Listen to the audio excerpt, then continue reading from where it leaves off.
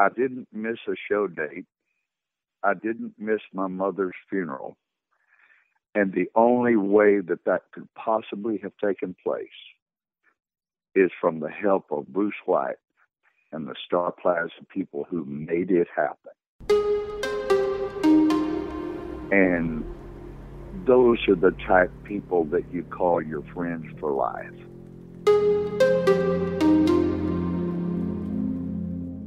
From the Times of Northwest Indiana and NWI.com/podcasts, you're listening to Byline, a show that looks at the paper's most fascinating stories and the reporters who tell them.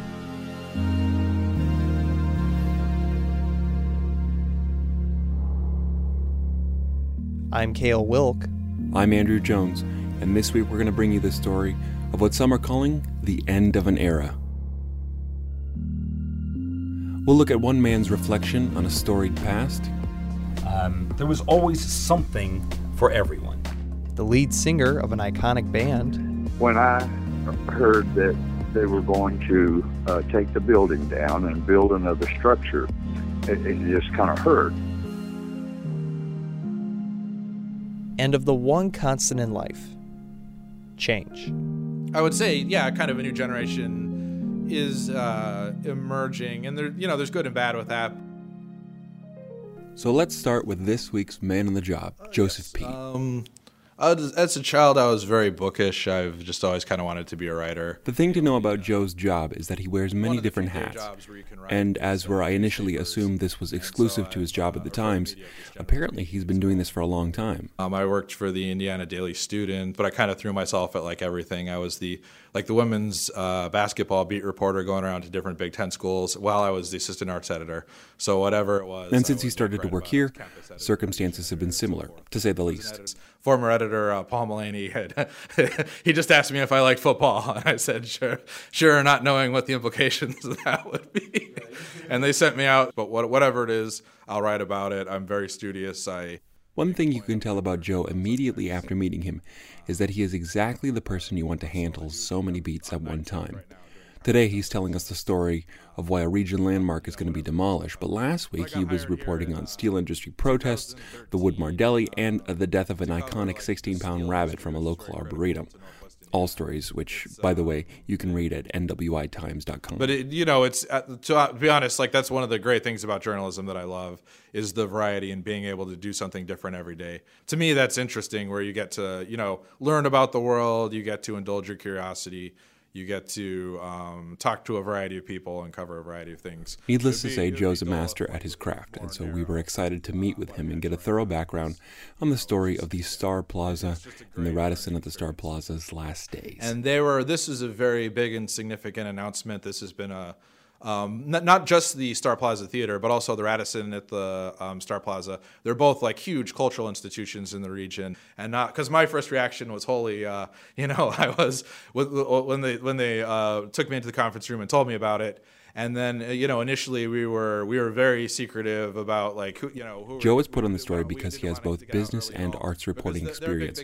But as the news broke and has begun to develop, this quickly became a story about the end of an era. There's a lot. It's stirring up memories. There's just a lot of melancholy about it. It's some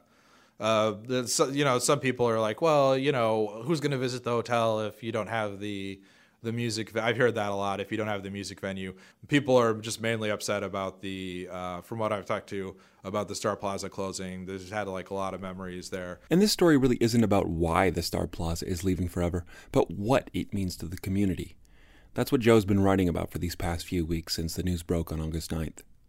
But before we get to the what, we'll cover the why briefly. And to do that, we met up with Charlie Bloom. Thanks again for playing. We'll see you next year. And we would leave and close the door and leave him here in the theater with his family. Bloom is one of those guys who, after you hear him talk for just a minute or so, you're probably already asking yourself, who doesn't he know? So if you were a Liberace fan, you also had the Statler brothers that you would go see, and Bobby Vinton. But on the other hand, if you were country, you had Ricky Skaggs and Mickey Gilley. If you were urban, you had the B.B. King or Temptations and Millie Jackson or Gladys Knight. But Bloom seems more concerned with the quality of what the Star Plaza has to offer, not the quantity of the big names. There was always something for everyone. Charlie Bloom is the president and CEO of the Star Plaza. March 13th this year marked his 27th and final year with the theater. When we met with him a couple of weeks after the announcement, he did a lot of reminiscing on the good old years of entertainment that's filtered into this region because of the Star Plaza over the past. The hotel was built in the 1960s, and then, over a decade later, the theater. It's been a good run. But a statement from White Lodging, a branch of the family business tracing their origins back to billionaire Bruce White, who built the original hotel in the middle of a cornfield, made it clear that time has taken its toll. The theater and the hotel are old. Renovations to today's standards would be prohibitively expensive, reported Joseph in the article announcing the 2017 demolition. Huge article. And you go inside, oh my God. Really, I don't want to think about it. Place, Appropriately, Bloom has a voice for radio and a personality for TV. He's an entertainment producer through and through. When he talks to the reporters who were there with us as we toured the theater with him, it's like he's always been living in a moment from the past, frozen in time like vivid relics of a bygone era. Bloom made us realize that the Star Plaza may be on its way out, but the stories are here to stay. For example, he told a story about the great comedian Bob Hope. The entertainer was paid a substantial amount of money by the theater for a few shows, and here's what happened right after that. So we come downstairs and we walk into this very room, and he's standing exactly where I'm standing. And at that time it was Mr. Hope as opposed to Bob. Mr. Hope, I can't thank you enough for playing for us. Oh, I love this theater. This is my favorite. And he knew Dean White also personally, and I love coming here, et cetera, et cetera. And I hand him the check, 6 figures for a few shows he had done. And I take the envelope and I hand it to him. And I, standing right where I am, and I see him look at his sport jacket. And, oh, thank you very much. And he puts it in the jacket, and he walks out and he does the show. And I said to Mark, I bet that check doesn't get cashed. He will forget that he got paid. Now that's a love of your job when you forget to cash your paycheck. I call accounting Monday morning. I said, please alert me when this check clears. 1 week, 2 weeks, a month, 2 months.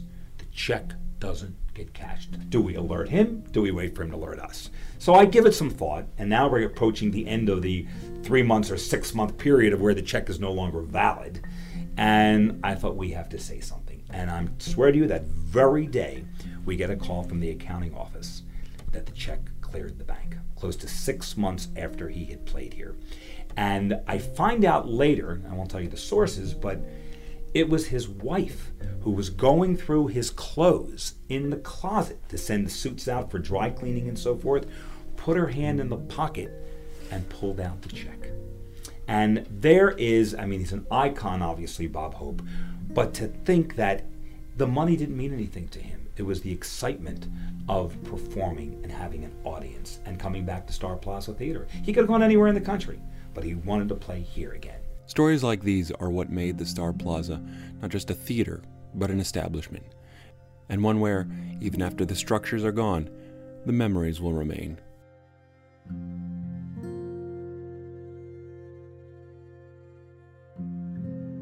Charlie has seen an outpouring of comments ever since the announcement about the Star Plaza Theater. Thinking back on it, he's seen just how much the theater has touched many lives. And I'll see Facebook posts. The most memorable time was the summer of such and such when they got to appear in a show here. Somebody posted recently, oh, I remember meeting Davy Jones. It was a highlight of my life.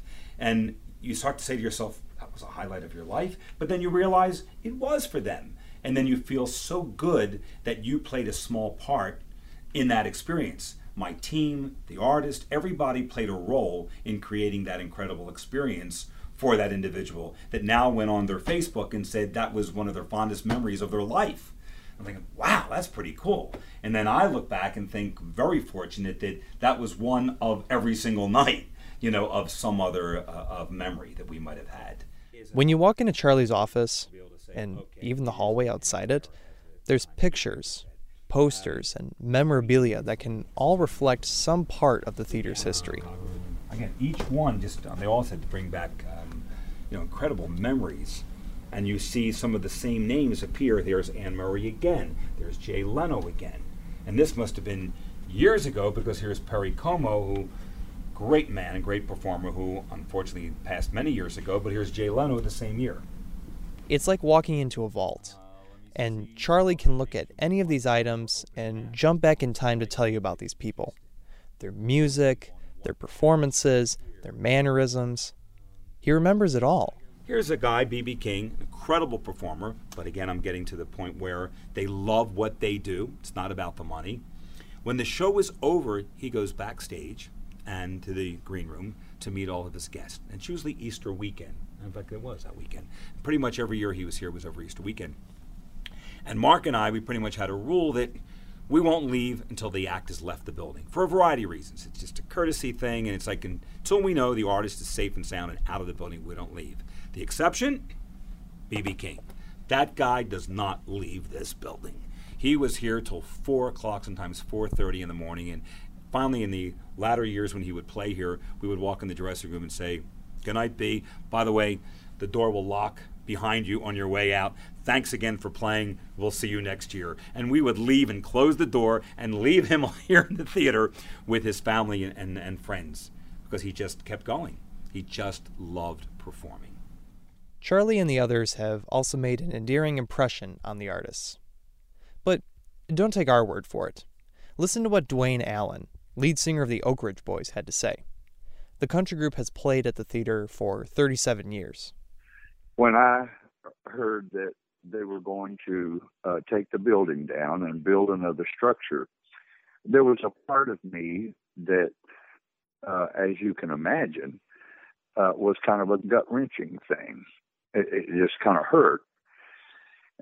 But we've had some wonderful experiences with the Star Plaza people. They've just become our dear friends. They're the only people in the entire United States that we exchange Christmas presents with every year. And we always go out to dinner with them after our show every year. It's just tradition. And they treat us like family, and we look at them as our dear family and our dear friends. Allen also remembers how Charlie, the Whites, and the crew at the theater helped him when his mother passed away, before a show. He said he would perform, but that he wanted to get to Texas as soon as possible for her funeral. He received quite the favor. There was a plane waiting for me.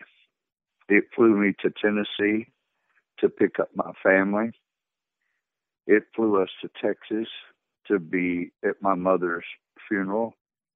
And then it flew me back through Tennessee to drop off my family and flew me to Ohio to work Jamboree in the Hills that night. I didn't miss a show date. I didn't miss my mother's funeral. And the only way that that could possibly have taken place is from the help of Bruce White and the Star Plaza people who made it happen. And those are the type of people that you call your friends for life. The eventual departure of the Star Plaza Theater represents something larger here.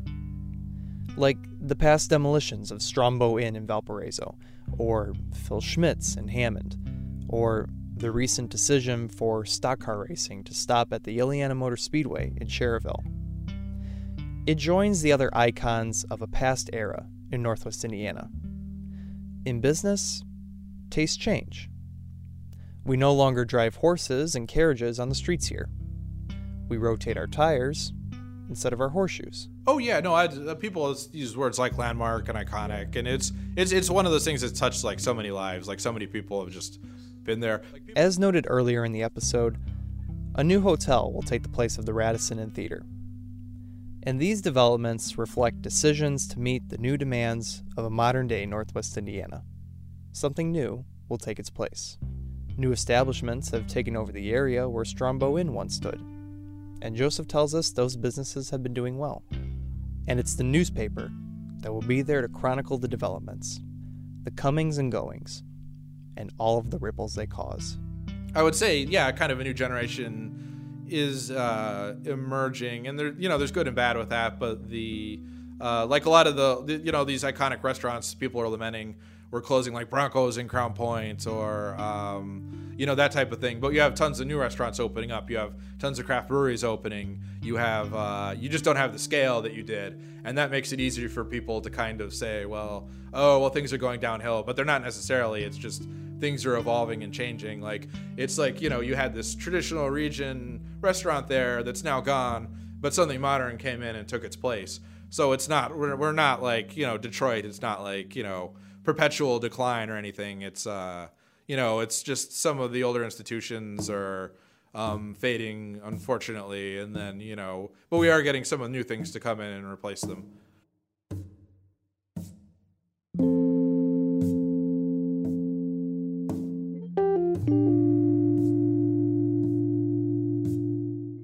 Byline is a production of the Times of Northwest Indiana. You can find us at nwi.com/podcasts. We have new episodes out every single Monday. You can follow Byline on Facebook, Twitter, and Instagram. Just type in NWI Byline and we'll pop up. You can also download the latest episodes to your media player of choice from Google Play, iTunes, and Stitcher. Just be sure to leave us a review. It helps. We also appreciate constructive comments and feedback, as well as suggestions for topics you'd like us to consider. So send us an email if you want to nwibyline@gmail.com. Reporting for this episode came from Joseph Pete, as well as Andrew Jones and myself. Matt Machete also filmed and produced a video about Charlie Bloom and the Star Plaza Theater for the paper's website, so you can go check that out at nwi.com. We'll be sure to share that video too. If you have some memories of the Star Plaza Theater, we'd like for you to share them with us. Just go to nwi.com/starplaza. Thanks to the show's creator, Summer Moore, the Times' digital and audience engagement editor, who is our chieftain for all things that go into the production of this show. I'm Andrew Jones. I'm Cale Wilk, and from both of us here in Northwest Indiana, thank you for listening, and we'll see you next week.